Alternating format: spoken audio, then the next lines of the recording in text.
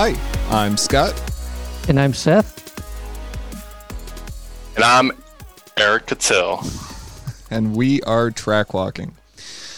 Tonight, like he introduced himself, we have Eric Cattell joining us. Honda fanboy. Tucked wheels enthusiast. Oh, well, that's coming soon. Lives in his garage practically, or at least that's what Instagram makes it seem like. It definitely does. I try not to, though, but sometimes I definitely do live in the garage. Well, that was one interesting thing because, again, like social media can show exactly what we want it to show of us. And it shows you in your garage quite a bit. But that's something I've kind of realized lately is if someone is on my Instagram a lot, it looks like I have no life. Yeah. That's accurate some of the times, but I don't really post personal stuff on social media much. Except like Emily kind of gets mad. Emily's my girlfriend. She gets mad that I don't really post her on Instagram. I'm like, well, why would I? My Instagram's really just for my car. Maybe me occasionally. I don't really like sharing personal stuff that much. Emily doesn't bring the sponsors in. Well, I try not to use Emily in those kind of methods to get sponsorships. So not really. That's fair. Yeah. I mean, I've in some of your stories, like she's asleep on the couch with your dog on at her feet. And it's just like, all right, well, but I remember you saying at some point too, that's like, you don't like how much time you spend in the garage. Yeah, it's definitely, I try to maintain a balance. Well, I try to more now. I guess maybe a year or two ago, sometimes I would spend too much time in the garage and it would strain relationships. I mean, sometimes Emily doesn't like me being in there, and a lot of times I don't like being in there that long either, because you miss out on a lot of opportunities.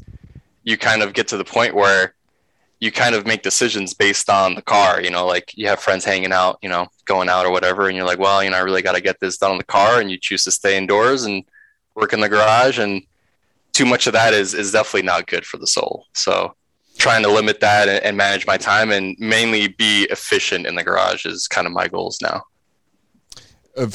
What does that efficiency look like to you? Is that just like working fast or having a game plan when you go in, or? Yeah, definitely having a game plan. A lot of the times I found myself doing jobs that didn't really need to be done. Like, I would work on intake ducting or radiator ducting, and I wouldn't like it because it wasn't 100% perfect. So I would redo a lot of it, and stuff like that would just take hours where the previous design was already pretty damn good. There was no reason for me to redo it. So it's stuff like that where like I kind of focus on jobs that really need to be done. And I always have a list of what's, the higher priority item to do. So when I get into the garage, I have basically a pretty good idea of what needs to be done, how long it's going to take me. And I try to, do jobs when, there's really not much stuff going on. So like, luckily Emily kind of works pretty late now, so I can kind of get into the garage an hour or two after work. And then once she comes home, like I'm basically done and I can kind of spend time with her or friends and family and stuff like that. Sure. Yeah. Race cars seem to be one of those things in life that is an absolute black hole. It will take everything you give it and ask for more, please. Yeah, I've always been pretty good. Like when I have a deadline to hit, like I always make it happen. It's one of the things I kind of pride myself on is I always make it to events. I always have a car that's running. If I have, a show to go to with like sponsors, I make sure the car looks the part. So I'm always kind of preparing weeks in advance to hit these targets and milestones. And unfortunately, sometimes you kind of have to drop everything. And like a week or two before an event, you have to go ham. You have to spend 30 hours in the garage on the weekend. But I got to the point last year where my car was basically at a point where all I really needed to do was maintain it. I didn't really need to modify it much. So managing my time was a lot easier because between events, after an event, check everything. Make sure nothing's broken. And if something is kind of looking like it's fatigued, I order it ahead of time.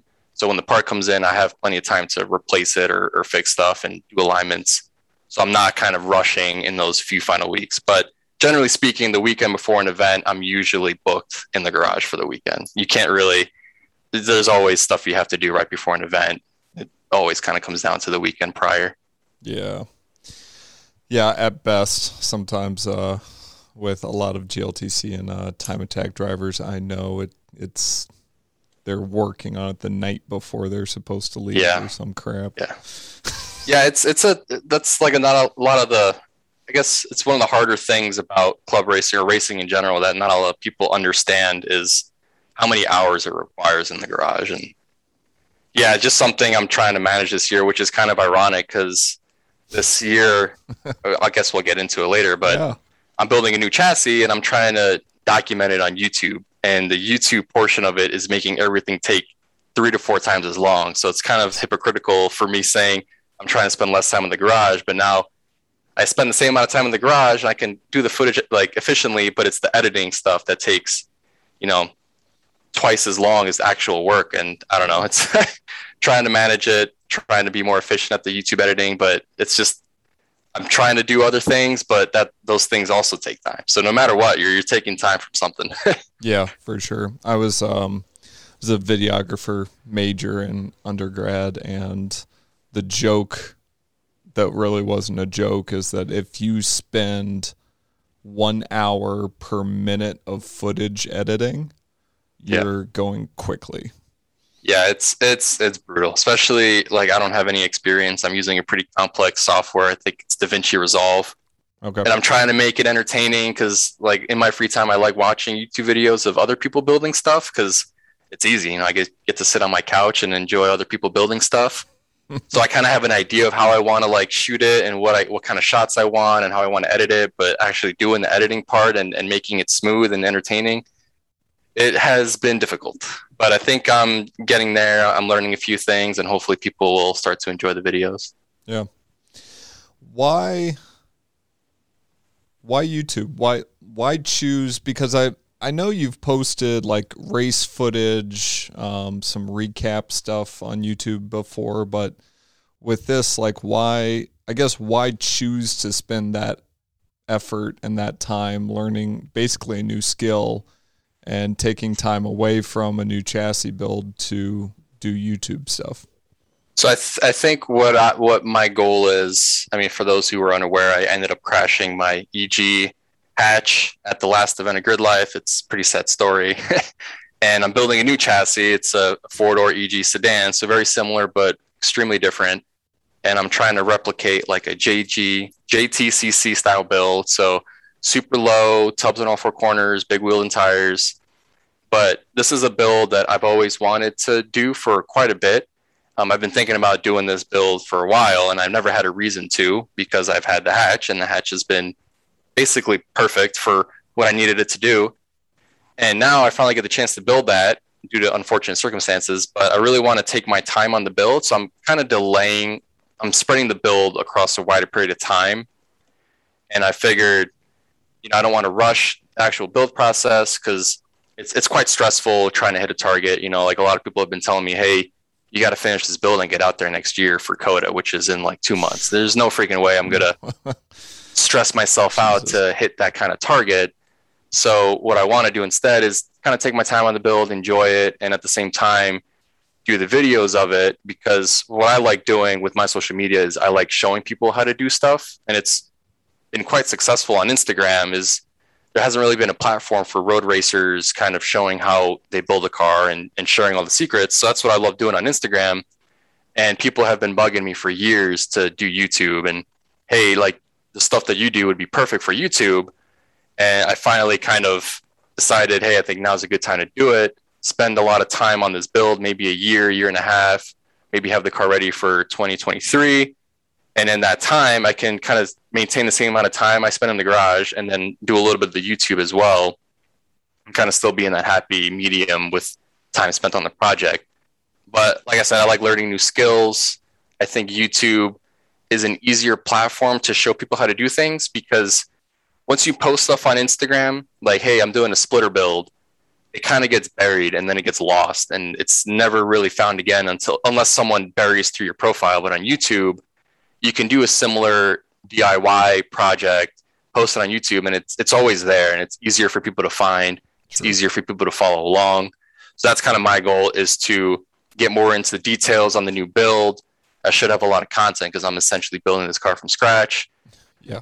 Take these videos, upload them, put them on YouTube, and hopefully, there's someone out there that will enjoy them. Because if I was building a similar car, I would love to follow somebody who's building something like that I can just watch his videos, get an idea of how to do it, and then be more confident. So that's essentially the main goal of why I want to do the YouTube, is to teach people how to do what I do. Yeah, a good YouTube build will actually, hopefully, crossing my fingers, take the place of the old build threads and forums, in the fact that it sort of becomes like a perpetual thing. As long as you don't delete them in 5 years, if I want to go find your build, I can go find it. And that's the thing that gets missing from Instagram and all, like the really quick social media stuff. Yep. Is we miss that perpetual length of time that you had those old build threads for. Like you could go back and look at 10 years ago what somebody was doing on their car because it was at the beginning of the build thread. Yeah. And like I really miss that aspect of car culture. Oh, that's how I started. Basically, when I first got into the Honda game, it was all forums when I was in college, and I used to live. I never really posted I was a lurker, but I used to spend so much time on forums, and forums were so helpful because all that information is there. And now it's without the forums, like information is lost. Like Facebook is terrible for it. Instagram is okay, but it's not great. But forums is really where it's at, and it's kind of a real shame that it disappeared. So hopefully the YouTube stuff can kind of fill that void a little bit. So we'll see. Yeah, I do remember, we were talking about editing and how much time that takes. I do remember sitting down on several different forums and catalog different cars and stuff that I did to them. I can't even say build, but, maybe the PT Cruiser would probably be the closest thing to a build I ever did on Thread. And yeah, the amount of time I spent like crafting a post, it wasn't a short amount of time. Yeah, it was difficult. Like Photo Bucket, you have to size the picture right, write your essays. It wasn't easy either. I forgot about all the like photo hosting BS you had to sift through. Yeah.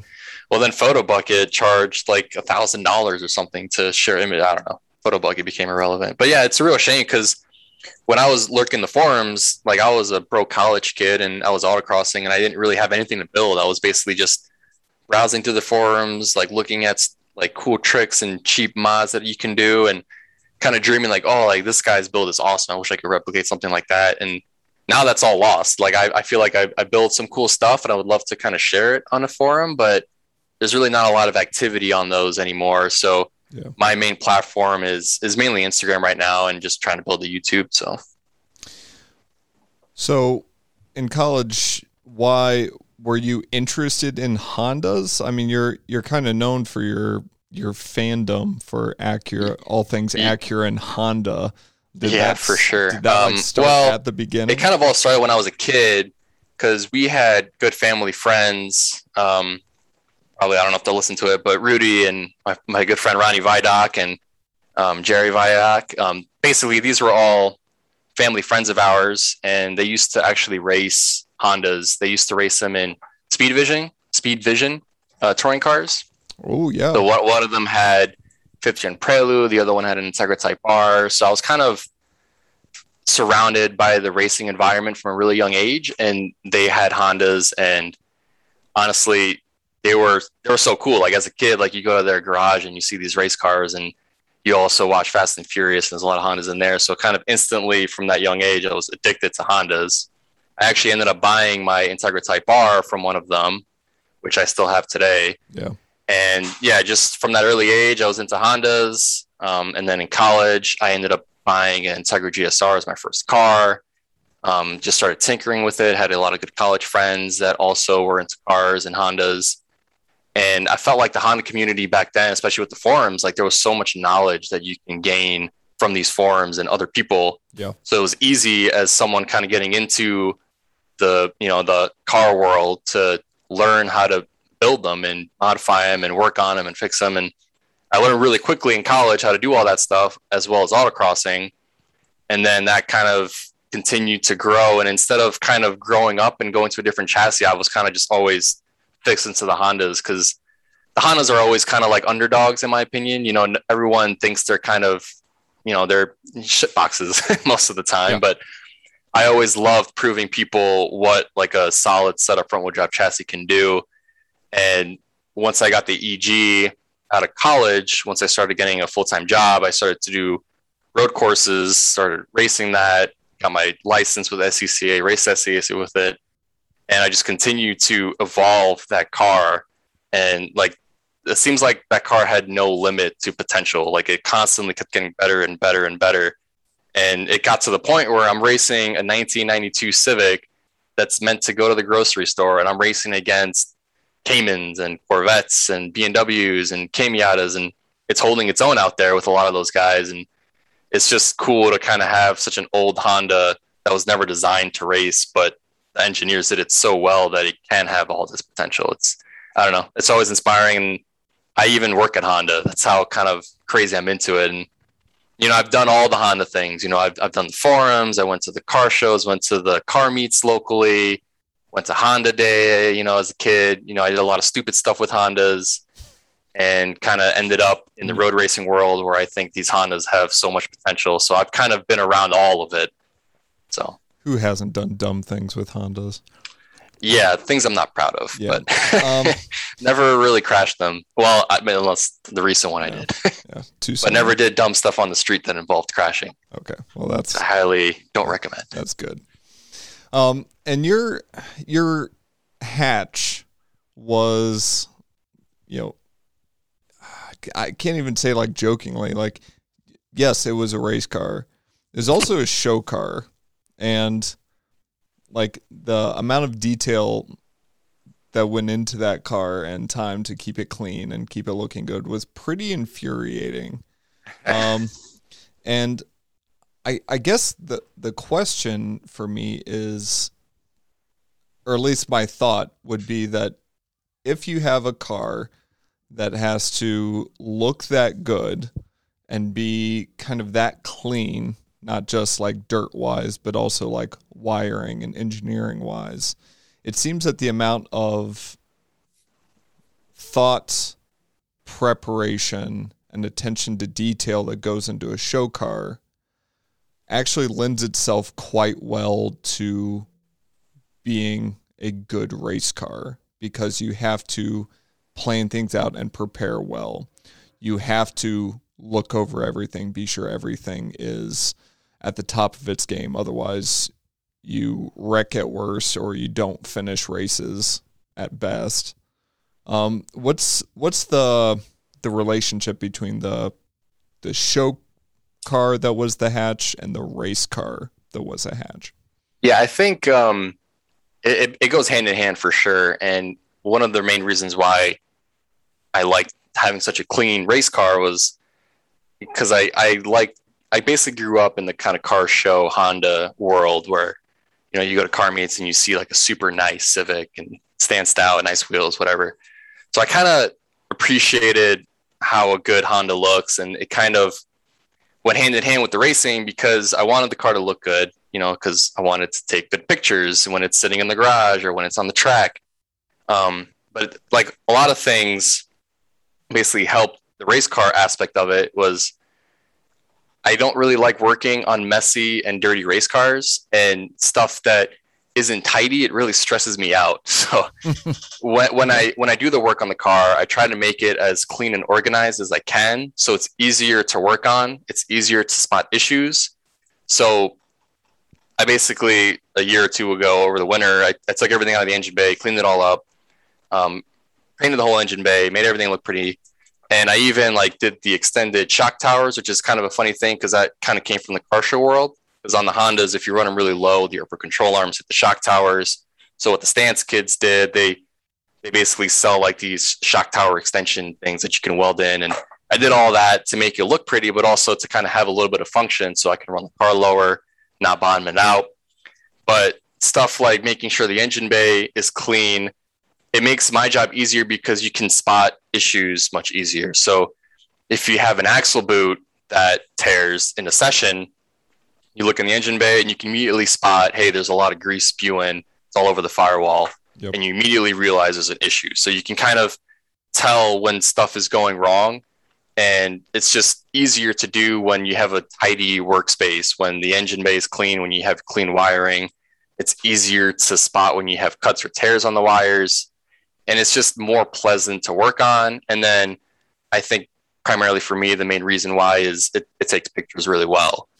And in the motorsports world, like it's kind of a joke. People like, laugh that it's kind of a car show, but it does attract sponsors. And I think I've done quite well in my racing careers, because if someone's sponsoring your race car, obviously they want it to perform well, but they also want it to look good.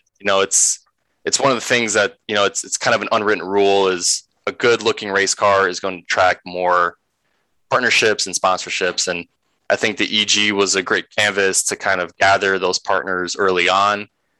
And I don't know, I just always liked having a pretty race car. So all of that kind of tied together. And I think it definitely helped the success of the program.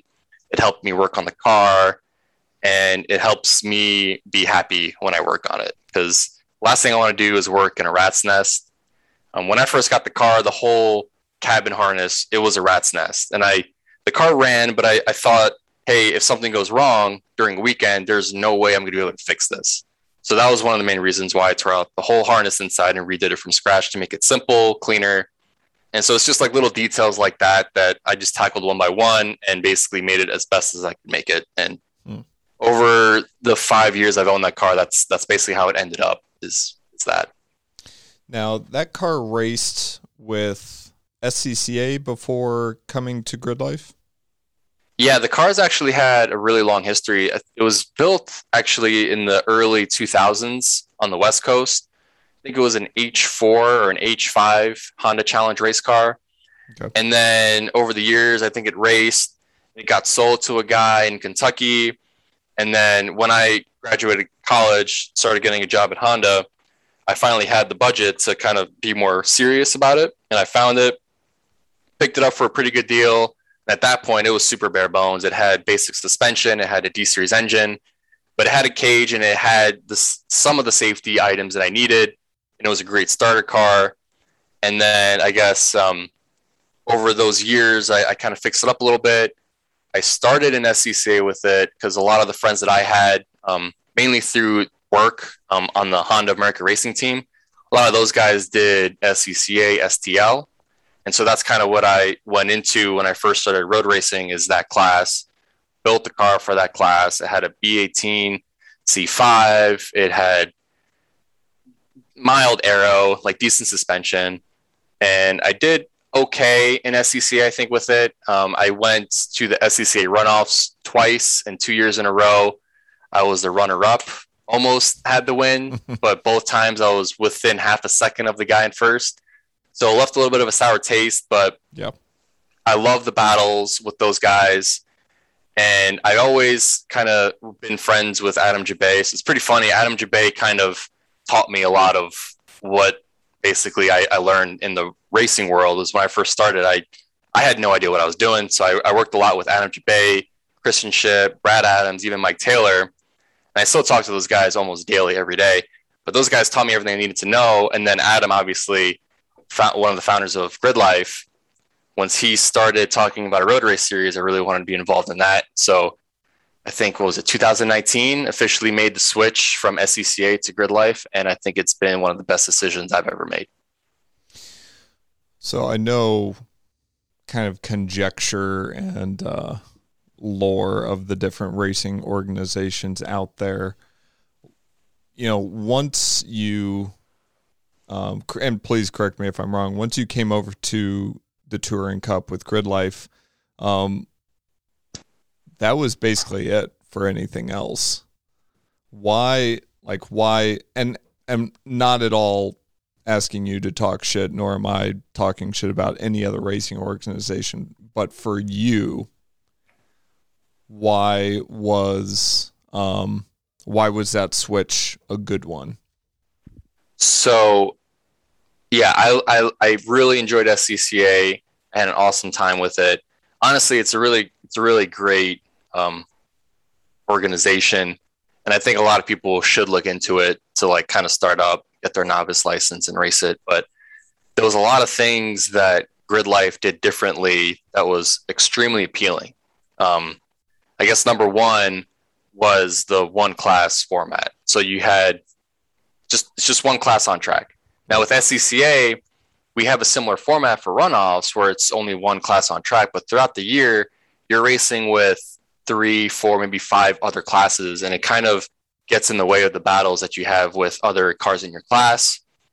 And then number two, I'll probably list a lot here, but number two with the Grid Life, I'll keep track. Is the competition has been intense because you have Grid Life attracts drivers from all different sanctioning bodies. You have SCCA drivers, you have NASA, you have time attack drivers, you have all of these, even endurance, AER, WRL. You have all these different drivers that are at the top of their class in their series coming to Grid Life because they've been noticing, hey, there's a lot of fast guys. I want to check this out. And they show up to our events and they stay because of how competitive and how fast everybody is.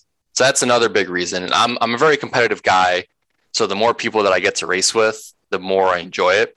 And then number 3, let's see, the 4 race format. So 15-minute races. Yep. It's just more track time. We have more races. They're quick. They're fun. You don't have these long, boring races that after a few laps, the competition kind of dies out.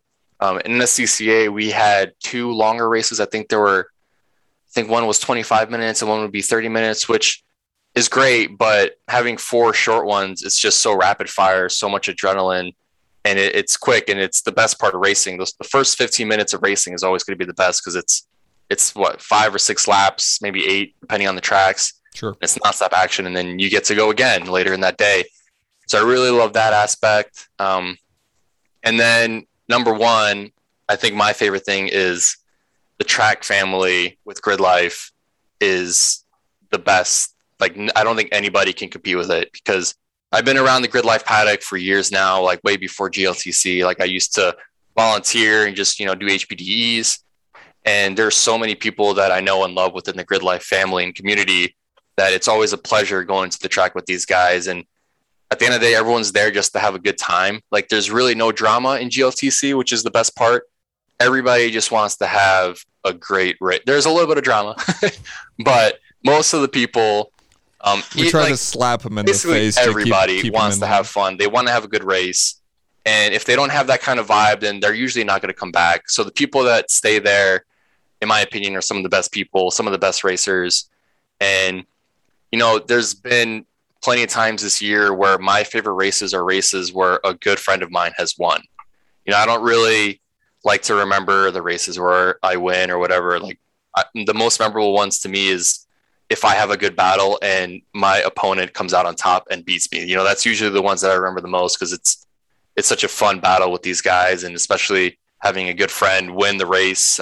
Like DJ Alessandrini won this year at Mid-Ohio, and super happy for him. Tom, when he won at NCM, that was one of the first ones that he won. So super happy for Tom, and always love battling with Aaron Lichty. Jeremy Swenson, the battles with him this year has been absolutely fantastic. Loved racing with that guy as a rookie. Super impressive. So just love meeting these new guys, these new drivers, and just having a good time at the track. Yeah, I always thought that was interesting. I remember one of my favorite moments was not this year, but back in 2020 at Autobahn with Eric Meadows.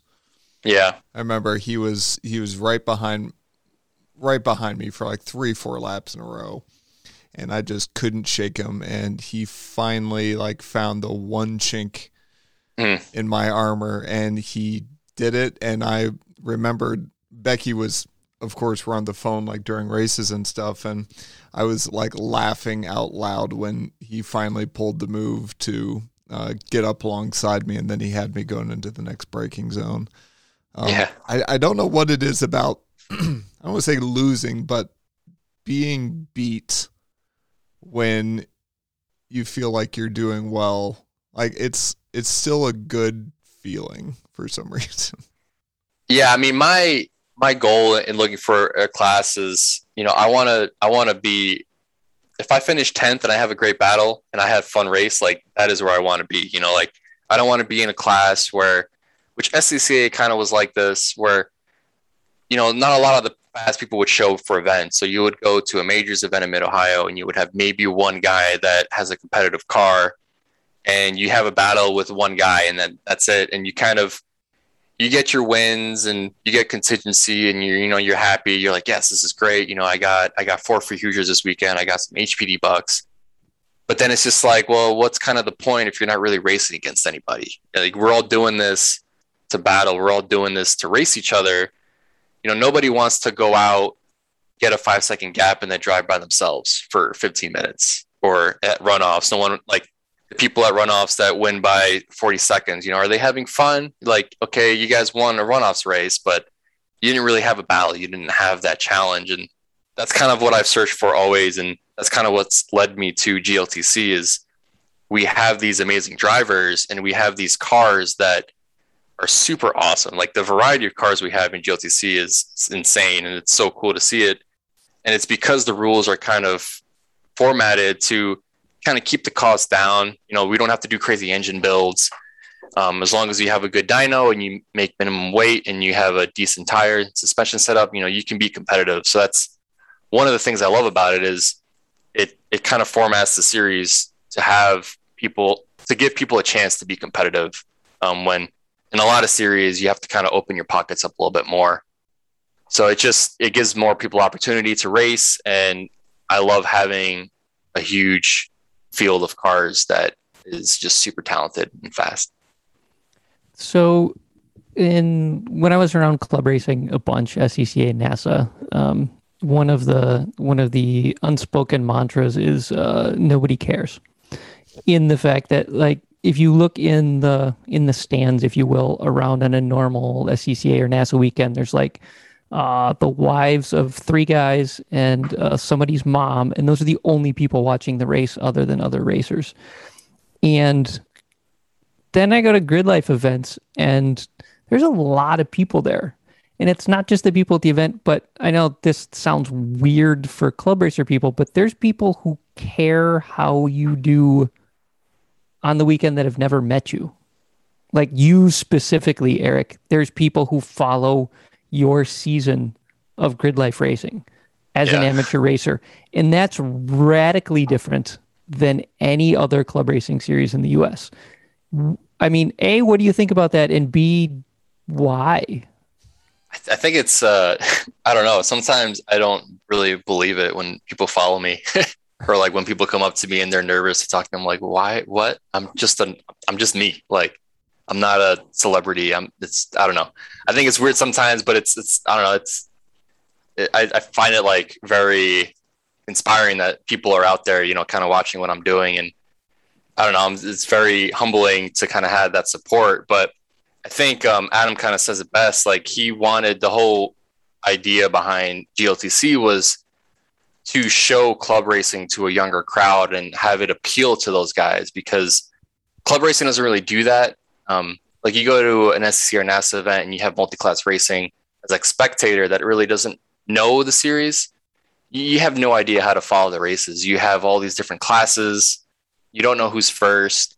You don't really see the battles. It's kind of hard to figure out what's going on.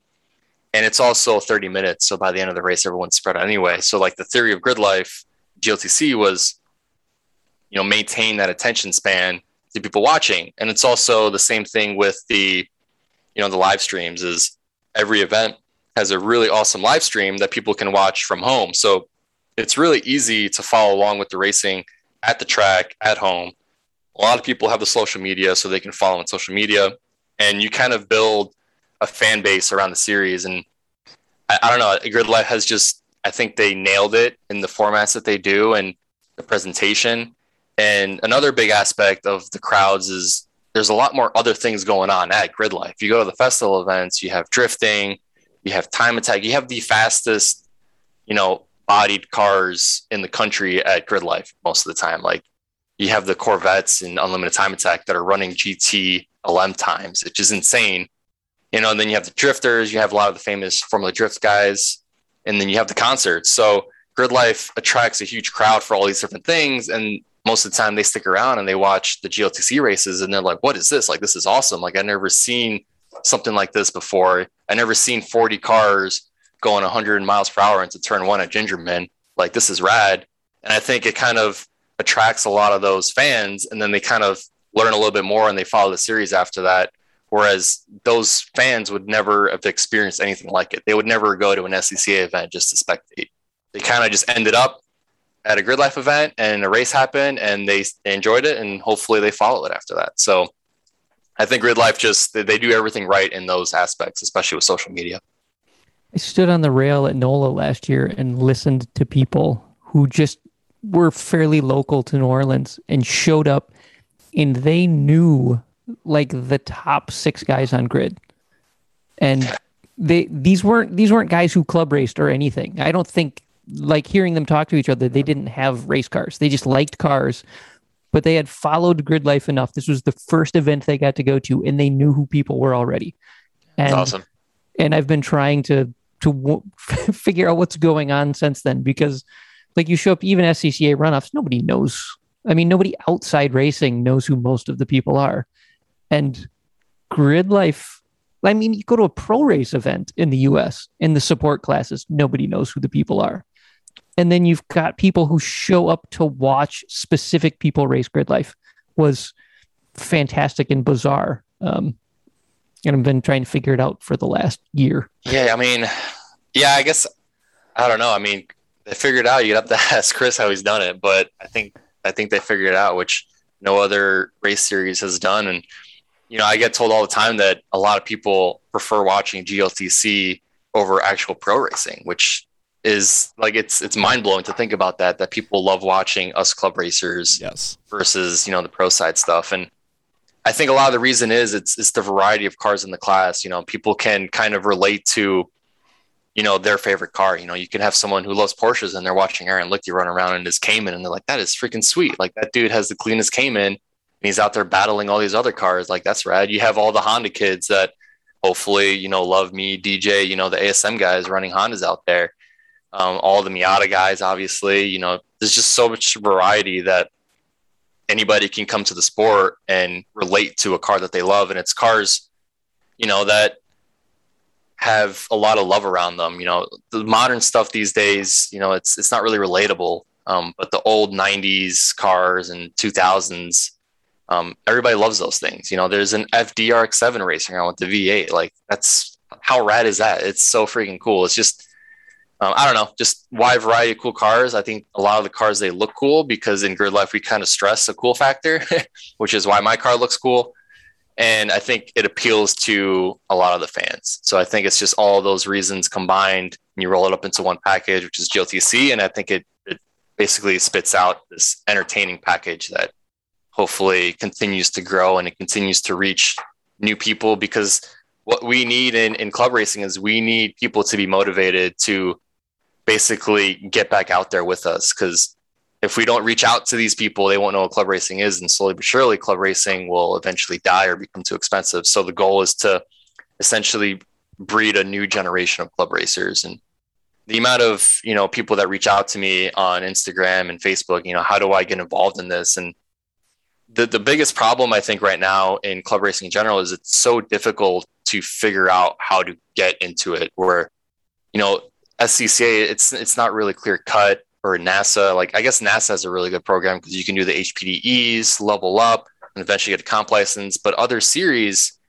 you know, nobody really knows. There's no how-to manual. And for GLTC, you know, you just got to get track time, do HPDEs. You know, we have Scott Giles who runs the novice program. So if you have the experience of racing, you know, you can slowly get into the wheel-to-wheel program with it. And we kind of had this clear format of getting people into the racing side, the club racing side. And I don't think a lot of series do that too well. So I don't know, anytime someone asks me how to get involved, you know, I always love to answer them and kind of guide them through it. And I always tell them, number one, you know, seat time, you know, get on the track, get used to the car. And then once you feel like you're confident with the car, then start looking into club racing, novice schools, or, you know, even just reaching out to Scott Giles and, you know, asking him, hey, what do I need to do to get into this field? And we'll figure it out. Now, when somebody walks up to your paddock, you've got a pretty dope 10 by 20 pop-up tent that matches your car. and you've got a surprisingly big toolbox considering what it comes out of. But the way you get to and from events is with a Honda Ridgeline, which I'm told is a pickup truck, and a open aluminum trailer right behind it. And with sometimes you and Emily and a friend and a dog stuffed on the inside. And that's really about it. Well, first of all, it doesn't compare to how you've been getting to events. That's for sure. But we I don't would need say to race I'm to the the bottom next step here. up above that, which is not much better. But yeah, I mean, I started out kind of small. I had a Tacoma pickup truck, and it's a funny story because I actually bought that EG race car before I had a truck or a trailer. When I first saw that car for sale, I was like, well, I need it. It's a good deal. I know this is going to happen eventually, so I just committed to it. So then after that point, I bought a pretty shitty Tacoma pickup truck. It was a V6, but it did not tow great, and I knew I needed a light trailer. So I got the aluminum trailer, and I upgraded Tacoma to get a Ridgeline because I'm a dumb Honda fanboy, Right. which was the biggest mistake I did. It actually towed pretty well within like the first couple of seasons of me racing. And then as I progressed, you just start carrying more and more stuff with you. And it's just so much extra weight. Yeah. And I had a problem. Like I couldn't fit all the tires and stuff in the Ridgeline bed. So I had to buy a tire rack for the trailer to put all my tires on it. Well, now with the tire rack, it's such a huge drag penalty that the Ridgeline can't really push it past 75. I got so much weight in the back of that thing that it's basically on the bump stops. So it's I'll admit it. I have outgrown that setup significantly. I was actually debating on getting a van and enclosed like Sprinter, not a Sprinter van, but like a Chevy Express van this off season and building that. But that's going to be delayed because I'm building a race car instead. Right. But anyway, I don't know. I just, I liked having all my stuff on my property, so I didn't really want to get a big enclosed trailer. I didn't have the money for it, even though the aluminum trailer was kind of expensive, but they hold their value. So that was my theory behind it. Yep. And I needed a truck that I can tow with and then drive to work every day because that was my daily for a while. And I didn't want to get like a big diesel. And obviously I was a dumb Honda guy, so I got a Ridgeline. But yeah, like I said, like I'm at the point where I've outgrown that significantly. And luckily the hatch has so much space in it that most of my stuff goes into the race car, which like it's just tiring because you're shoving these huge heavy boxes into the race car. And then when you get to the track, you have to unload everything. You have to set up paddock. And I remember, I think it was NOLA, and I was just exhausted. I was like, you know what? This sucks. Like, I can't do this anymore. Like, I either need a van where all my stuff stays inside, or I need to get an enclosed trailer, which both of those will require a bigger vehicle. So I am looking to upgrade eventually, but I do kind of like the fact that I'm towing with this ridiculous setup and I somewhat make it happen. The Ridgeline has been dead reliable for years. I haven't really fixed anything on it. I will say though, when I'm towing with all my stuff, it gets like 10 to 11 mpgs. Like it is bad. Yeah. And it has such a small tank. It's got 20 gallons. So you have to stop every 200 miles, which it's brutal. It just does not work. Yeah. But hey, I think it's better than driving your race car to the track. I will absolutely not disagree with you. And as somebody who, now has a Chevy Express van, highly recommended. Yeah, I will get one eventually. But yeah, like I said, it's just, I've kind of slowly built it up, and I kind of wish looking back at it now, I wish I would have just bought a bigger truck from day one. It would have saved me money. I think it would have towed better, and it would have gave me the opportunity to upgrade to an enclosed. Because the problem is you buy a Ridgeline, you're stuck with the open trailer aluminum life. You can't get a bigger trailer. But I don't know, it's treated me well so far. So I think once I finish the sedan, I am going to look for a better tow vehicle, or maybe I'll just drive the sedan to the track because I think I'm going to make that street legal. I mean, I like that. I like that a lot. I'll be totally honest, driving the race car to events. Oh, it's gotta be miserable. It's not the best, but it has distinct advantages over trailering. So it's really, where do you want to put your money? It's a lot cheaper to drive to the track. It's a lot quicker to drive to the track. But yeah, if you think your prep level is good now, you're basically driving an endurance race to and from your I mean that's what terrifies me, is because I mean you've experienced it at NCM. There's situations that are out of your control where bad shit happens and you end up with a car that you can't drive home. Like, but luckily you had a lot of people help you out, get the car. But yeah, that's a tough thing to kind of think about when you're doing club racing, especially. Yeah. But man, like, you're a brave man. Like, you did it for years, and I applaud you for that, because that's freaking awesome. Whenever I see your car, I always try to like do an Instagram story and like brag about you. Like, man, that guy races his car and then he drives it home. Like, how badass is that? Just so dumb. Can't say it was the smartest thing, but it's definitely awesome. But I mean, we're super thankful that we could take it on the one lap for the last. Yeah, that was awesome. It was a good time. Can't believe you guys managed to get that car back together and get back out there and finish the whole event. Insane. Props to you, man. A lot of that. That's what you should do, Eric. If you're going to make it street legal, dedicate yourself to doing the one lap at least once in it. So here's the funny thing about that car. Because it's going to be so low and it's going to have such a big, tall tire and wheel, I'm going to have like next to zero turning radius. I have to basically put like stoppers in the steering rack to prevent it from turning too much, because it's just going to rub into the fender or the frame rails. So driving that car on the street would be an absolute nightmare, because you'd have to make 20-point U-turns. I think it's going to be a nightmare on track, but I'll get to that bridge once I finish it. I'm really thinking like turning up to grid at Gingerman is going to be a real pain in the butt.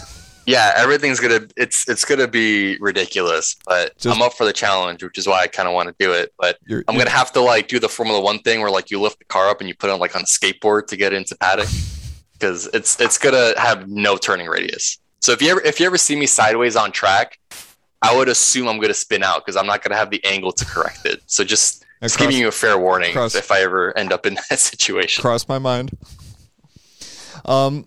Now, you said you work for Honda, and you've done some pretty cool stuff with HART, HART. Yes. What would you say you do there? Well, the past year or two, nothing, because COVID kind of shut that down. But to explain what HART is the Honda of America Racing Team, and it is a racing team part of the Honda manufacturing, and it's a full volunteer team. So people that work at Honda, any of our facilities in Ohio or Alabama, can join the team, and it's all volunteers. You go after work, you spend hours in the shop, and we race both club racing and professional in mainly IMSA. So before COVID, I was pretty active with the team. I actually done a few club races with them in an 8th gen Civic Si in SCCA, but our main focus of the HART team was Pro Side, which we had at the time. We had 2016 or 2017 Civic Si's that we ran in IMSA ST, and then once that series ended, we actually moved up to the NSX GT3 for a season, which was kind of a nightmare, because you have a team full of volunteers that can't dedicate the amount of hours that car needs. And our main goal was to just do the endurance racing. It did not go well. We barely finished the races, mainly because we've had something broke on the car or whatever. But that was an awesome experience, because we actually got to compete in the 24 hours of Daytona. We did the 12 hours of Sebring, which we would have maybe podiumed if we didn't get involved in someone else's wreck. But super cool experience to be able to. I was at that time I was part of the crew. I did fueling for the GT3 stuff, but it was such a cool experience to be at the track and the paddock and experience the Pro Side stuff. And then after the GT3, I think it was 18 and 2019, we actually switched to the Civic TCR. Yes. So we did full seasons in those cars, and our drivers, we had Ryan Eversley, Chad Gilsinger, we had Cameron Lawrence a few times. So that was a lot of fun. And I actually managed to be a crew chief for a few of those races right before COVID. So that was fun. I crew chiefed at Laguna Seca. I crew chiefed at Road Atlanta, which was a ton of fun. It's super complicated. If you think racing is complex, doing the endurance stuff with cautions and multi-class stuff, it was super complex, but it was fun. It was a fun challenge. We did okay. It's just super difficult with a volunteer team, but it's a lot of fun to work on those cars. And a lot of the ideas that I get on my own car, I actually learn from these pro built cars. So there's so much stuff to learn on the cars, engineering side of it, setup side, how to do things at the track that you can apply to like your everyday club racing or endurance club racing. So I don't know, it's just a fun experience. We are slowly starting that back up. COVID has kind of paused all activity for 2 years, but now we are ramping back up. So hopefully next year we'll get to do some more races. I think we're actually going to go to Daytona. I think that's going to be a 4-hour race with the Civic TCR. Mm-hmm. So looking forward to that one. Nice. But it's like I said, it's more time. I spend time in my garage working on my stuff, and you got to spend time at this shop working on that car. So it's a lot of time management that goes on when you're trying to do both of these teams. So there's some club stuff I want to do with the Heart team as well. We're trying to do some more endurance side things, which I've never really done endurance. It's kind of a funny story. We were actually registered and we were at the Mid-Ohio AER endurance race a few months ago. And it was a last second decision. We had one of these 8th Gen SIs that we wanted to race, and we registered the week before the event. So we had to get this car ready to go. And this car has sat for 2 years. So we put so many hours into this car right before this event, swap the engine, swap brakes, safety equipment. We did all this work. We showed up to Mid-Ohio, got the car ready to go, got it teched. We did 5 practice laps. I was driving. And then at the 6th lap, the engine blew up. So we were so excited to do this endurance racing. And it was for us, it was me and Tyler. We were like some of the main crew guys. We did a lot of sprint stuff, but we never did endurance racing. We really wanted to try. We wanted to like kind of dip our feet into endurance stuff. And we were so pumped. We worked on this car all week. And then we get to the event, the engine blows up. And that was basically our weekend. Yeah. So basically, super disappointing. But sprint race. Our plan for next year is to fix that car back up and make it more reliable and get a better engine in it so we can do more endurance stuff. And so that's Heart, which is the volunteer kind of after hours group. What do you do at Honda?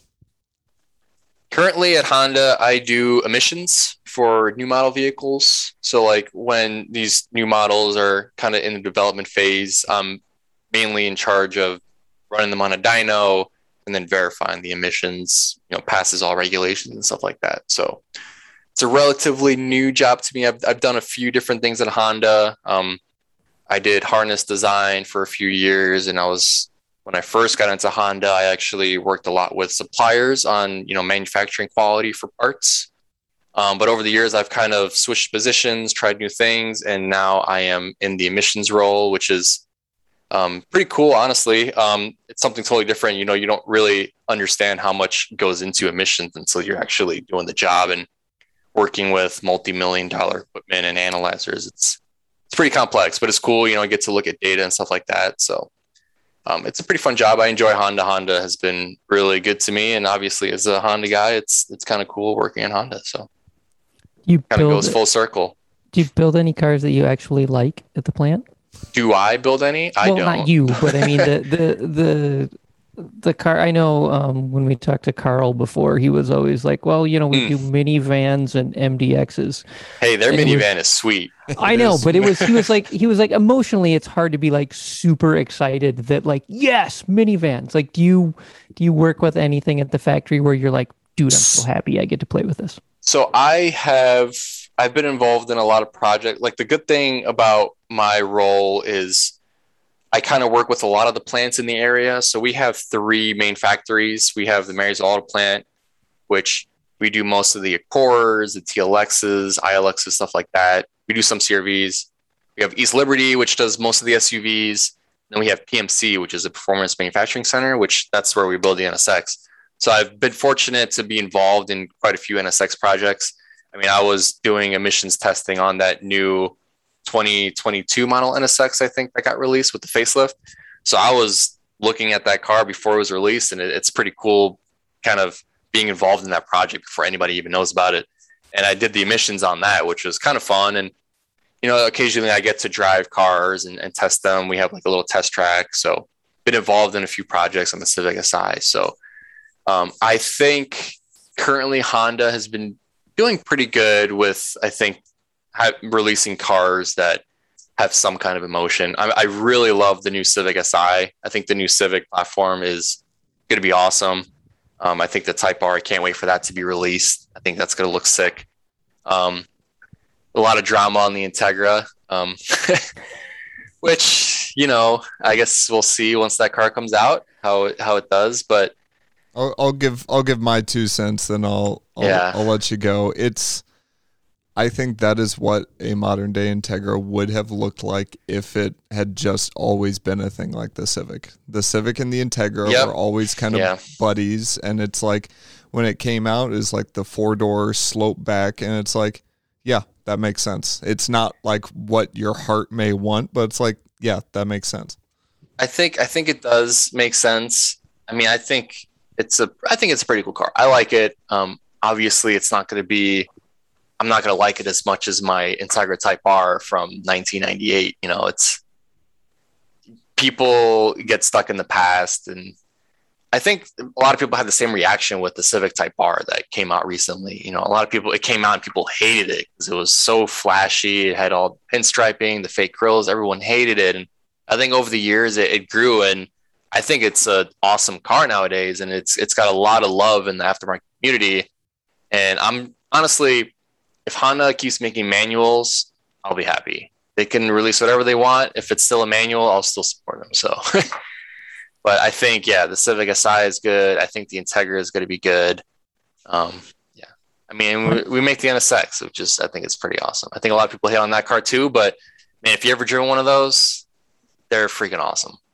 My only complaint with the Integra is that, like, if you squared it up just a little bit in back, you would have the coolest wagon ever. I think the biggest problem is like designers have to design around these new safety regulations, which dictate the shape of the car. You know, that's the biggest problem we have nowadays is you can't get the low nose that we've had in the 90s. You know, it's just what it is these days. So kind of be happy with what you get and be glad that we still have manuals, because I don't know, I like my manuals. I want to keep driving manual cars. Honestly, they drive so good. Like the new Civics drive so good. Yeah, I think they're great cars. There's good engineering going on there. So I'm usually not someone to buy a new car, but if I would, it'd probably be a new Civic.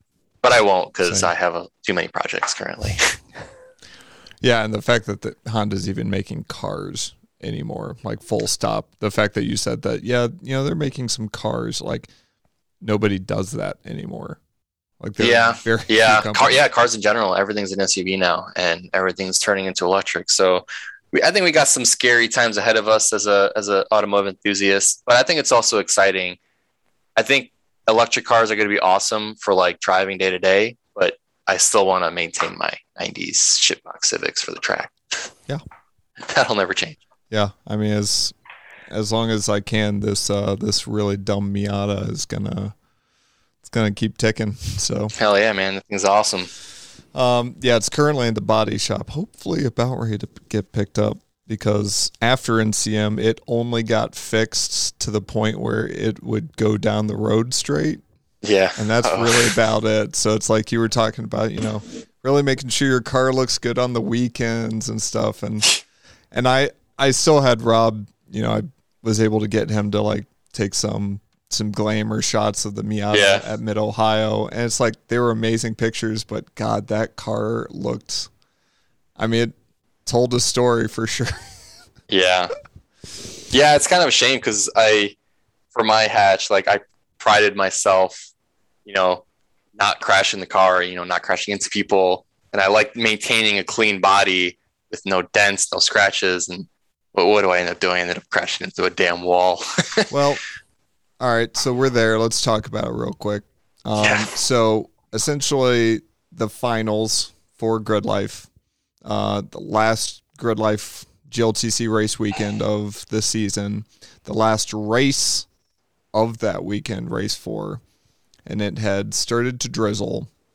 And essentially, and we were driving back already at this point because I had to get my son back. And I was watching it on the live stream, and it took a lot of parsing and like a few hours before like information started to trickle out. Effectively coming through the kink, 2 cars had touched just enough that they both got creepy, and DJ bumped the wall and kind of slid down it. And you were up somebody's butt behind all of this, so you couldn't really see much. Not necessarily. Okay. Yeah, talk me through that. Yeah, so I was a few car lengths behind DJ and Eric Jensen, and they went too wide through the kink. And obviously, yeah, it was drizzling. The track was slick. Leading up to that race, I think I swapped tires back and forth at least 3 or 4 times. I was a little bit stressed out. But anyway, we're going first hot lap. You know, everyone's trying to learn the track. It's slick in some spots. Luckily, earlier that weekend, we had somewhat of a wet / dry race. Race 2. And I was able to kind of figure out the good wet line, which is essentially around the outside of carousel and the outside of the kink. There's so much grip there. I was on Hoosier wets, so even on the wets, I was basically taking that outside line. So coming up to the kink, DJ's on the outside of Jensen because he had a good run on the outside because there was grip there. And then Jensen, he had a little bit of a wiggle in the wet, and they barely touched. They bumped a little bit, which unfortunately I think they touched wheel to wheel, which is usually magnifies the bump. So it sent DJ off into the gravel towards the wall, and he managed to save it. So at the same time, I think I was coming around the kink, and I was passing, I forget who was driving the green Cayman at the time. His name escapes me. Okay. But I was making a move on the green Cayman on the outside because there was a lot more grip. And while I was making that move, I was essentially keeping an eye on him to make sure that he wasn't going to slip wide. So I was kind of covering myself to basically be prepared to give him room if he kind of slips wide, because I knew the inside would be slick. And coming out of that corner, I don't think I was really paying attention to the cars in front of me because I had my eyes fixed on DJ, which was in the grass, trying to correct his slide, almost hitting the wall. And then you kind of become target fixated on what's going on. Like basically I was target fixated on DJ. And I got to a point where once I finally started looking ahead, Jensen was basically slowing down because he was worried that DJ was going to spin in front of him. So at that point, it was too late for me to have a reaction. It was a split-second decision at my end. And I ended up choosing to maintain my speed and try to shoot for a gap that was to the right of Jensen, which unfortunately was right in front of Emil Tab. So I try to shoot for this gap, which is ironic because that's the one thing that Adam Jabay stresses in the driver's meeting. But in the heat of the moment, that was the only out that I saw because right behind me was Rob Manicherry. He was essentially less than a foot behind me. So the two options I had were to slam on the brakes and potentially risk getting rear-ended, which could have caused another stack up, or go for this gap. And I chose going for that gap, which was available on the right. And I essentially cut across Emil's nose, which spun me right into the wall. So the biggest error that I made was reacting way too late to what was going on in front of me.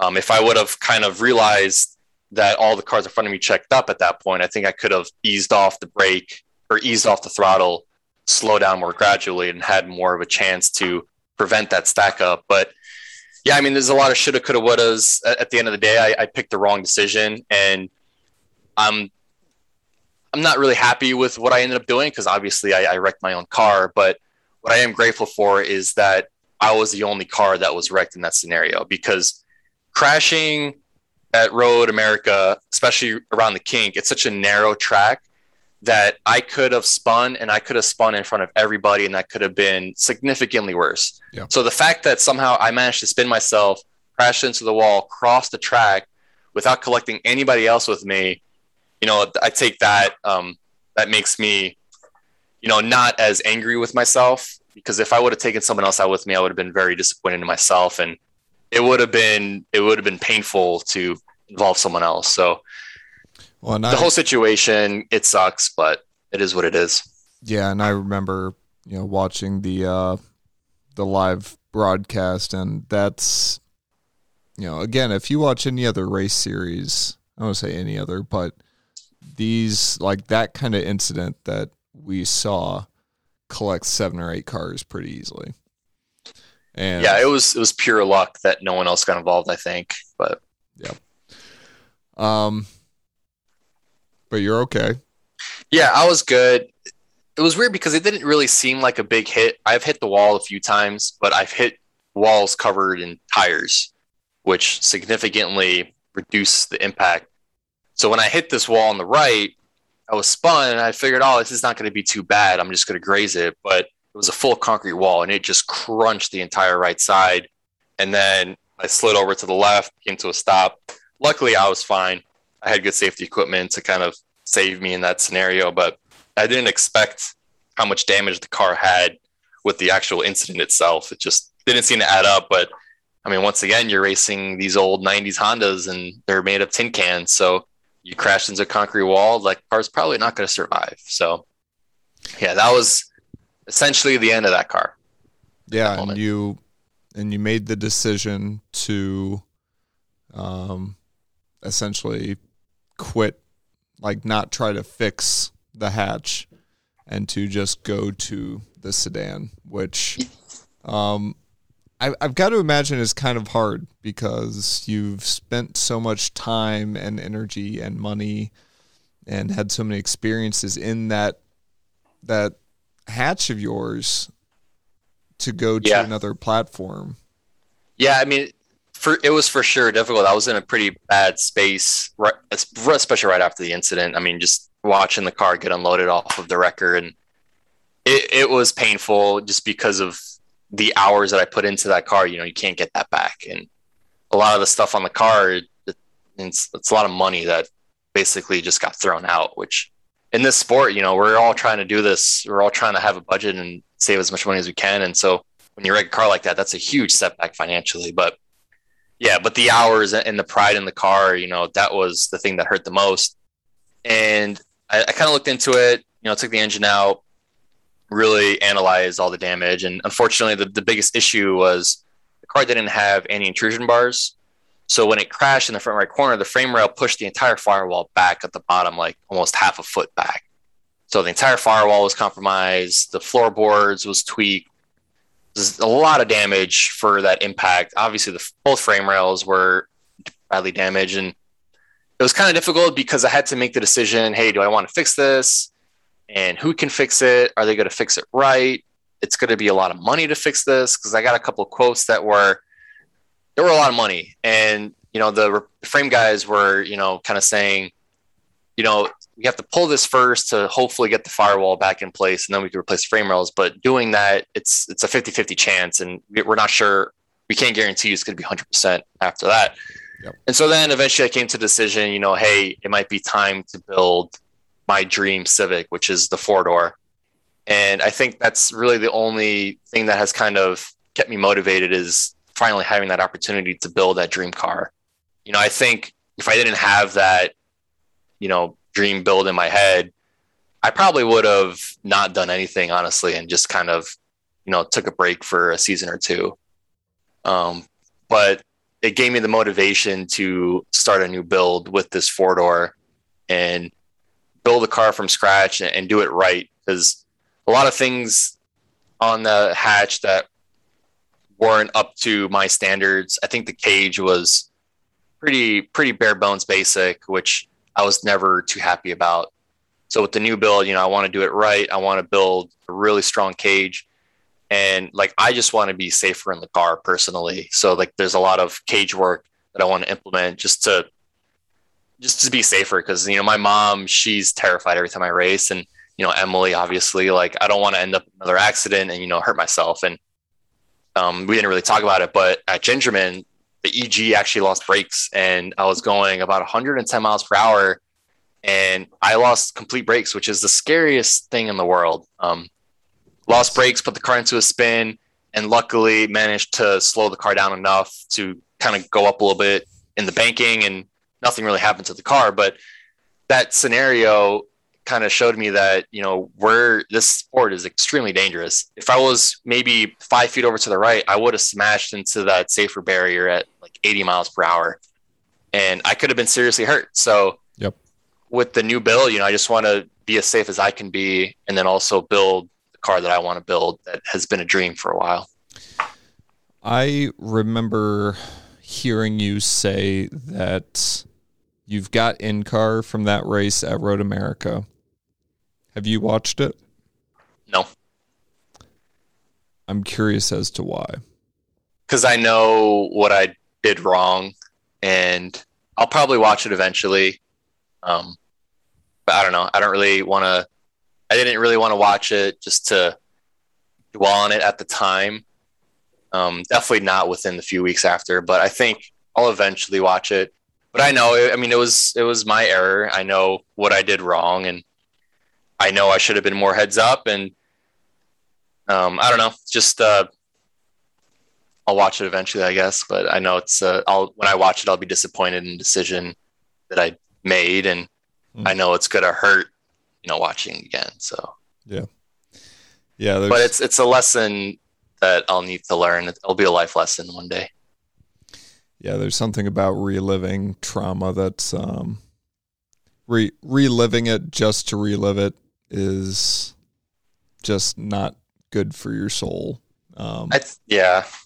But I don't know. One of the things I want to add is I think I got into a pretty dangerous headspace over the past years. Is I ended up driving that car kind of maybe above my head a few times, and it never really bit me in the ass. And you kind of believe you're almost invincible, which, thinking about it now, it was extremely dangerous to make some of these moves and then expect a good outcome. And you could not have that thought in your head that, hey, this could be bad. And I got to a point in my racing where I kind of suppress that thought.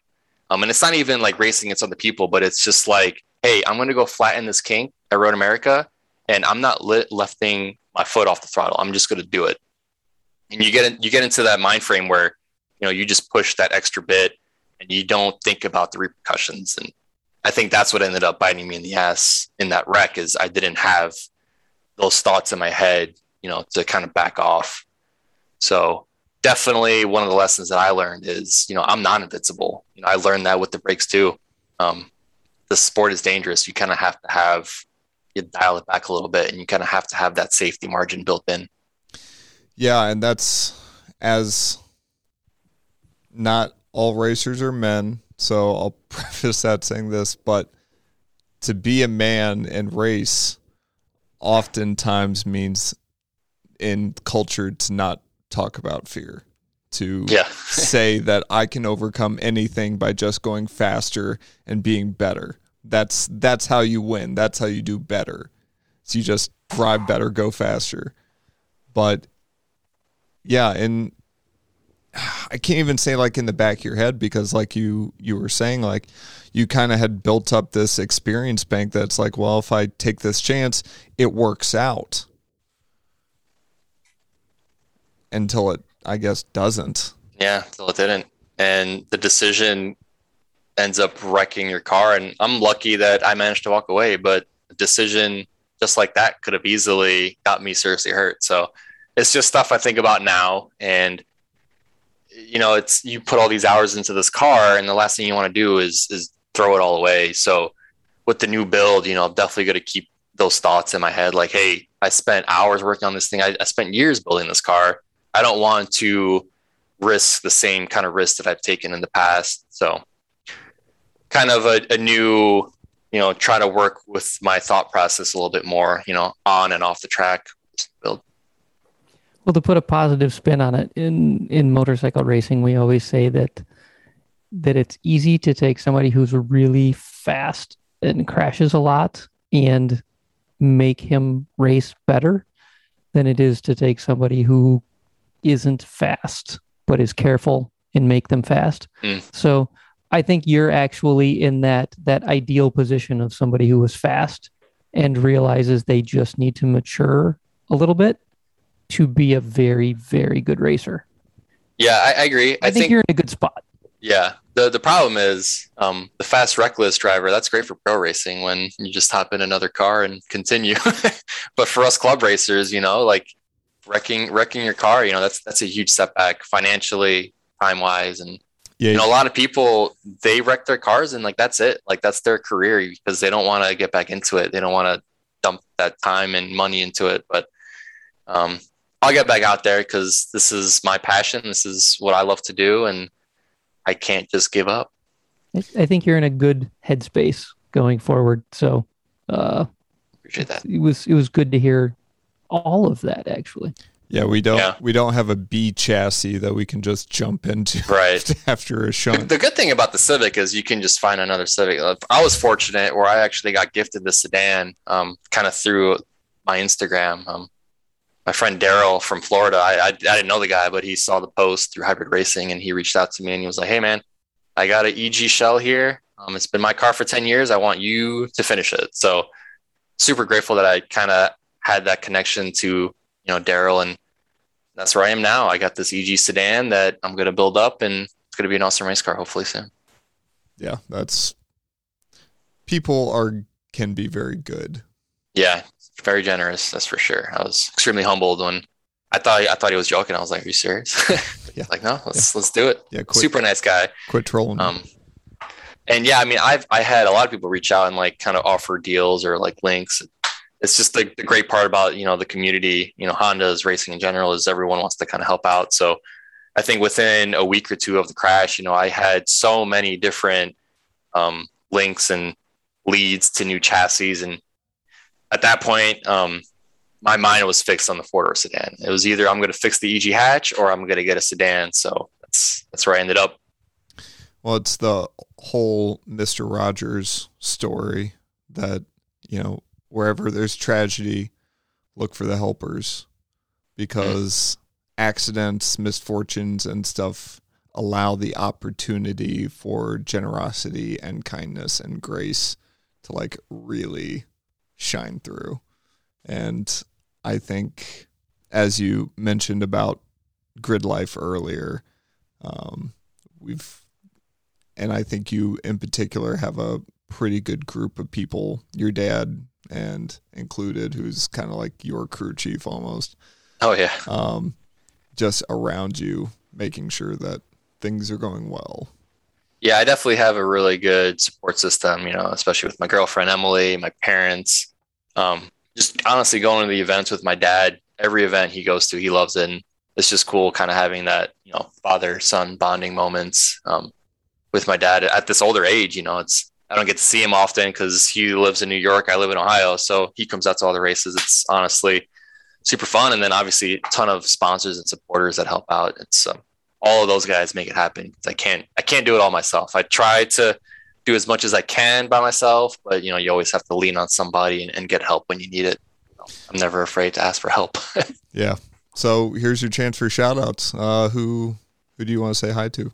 Yeah. So first of all, Hybrid Racing, they've been a sponsor for a few years. And this past year, I mean, they stepped it up big time. We obviously got the car wrapped to kind of represent Hybrid Racing and the brand, and got a lot of parts on the car that are Hybrid Racing. Basically everything they make from the case swaps, shifters, fuel rails, all that. But not only that, some of the main guys, they came out to basically all the events to help out, be part of the crew and kind of document most of the series. So if you head over to Hybrid Racing's YouTube channel, you can actually follow most of my season this past year. So it's pretty cool. I'll get to watch those in the future to see our struggles, our triumphs, and all of that. So Huge shout out to Hybrid Racing. Those guys are awesome. they're definitely going to be on board with the new build. They're super pumped about the 4-door, so that's cool. But got a bunch of other people. Iron OEM, they supplied all the OEM Honda Acura parts for the car. Hyoto Automotive, they've been a big part sponsor. Fortunato, I ran Fortunatos for the first season this year, and they were absolutely fantastic. Carbotech brakes, fast brakes, their big brake kit on there. Who else we got? Haltech. Haltech's another big one. And they actually came in clutch big time for the last event. I actually got the car retuned by one of their guys in Kentucky, Rick. And we actually had issues most of the weekend with TPMS, I think one of my harnesses. So they were able to kind of remote in and fix all that stuff. And those guys are always at the event. So big shout out to Haltech. And I think iBox on there, Motul, Oils. Wheels. Got a few more, but those are the main heavy hitters. So if I didn't shout you out, my apologies, because I'm rambling now. No. Oh, Koenig, all the wheels. Those guys are good. There you go. But yeah, I think that's everybody. Passport. There's always more. Yeah, there's always more. I mean, I've been very fortunate with the support I've got, and just wanted to say thanks to all those guys with the parts, and got a lot of people that want to be on board with the new build as well. So I appreciate you guys helping to make that happen. Yeah. Well, thanks for taking time out of your build schedule. Thanks, guys. To talk with us and hang out for a little bit. So for the three of us, I'm Scott. I'm Seth. And I'm Eric. Thanks for listening, and we'll talk to you next week.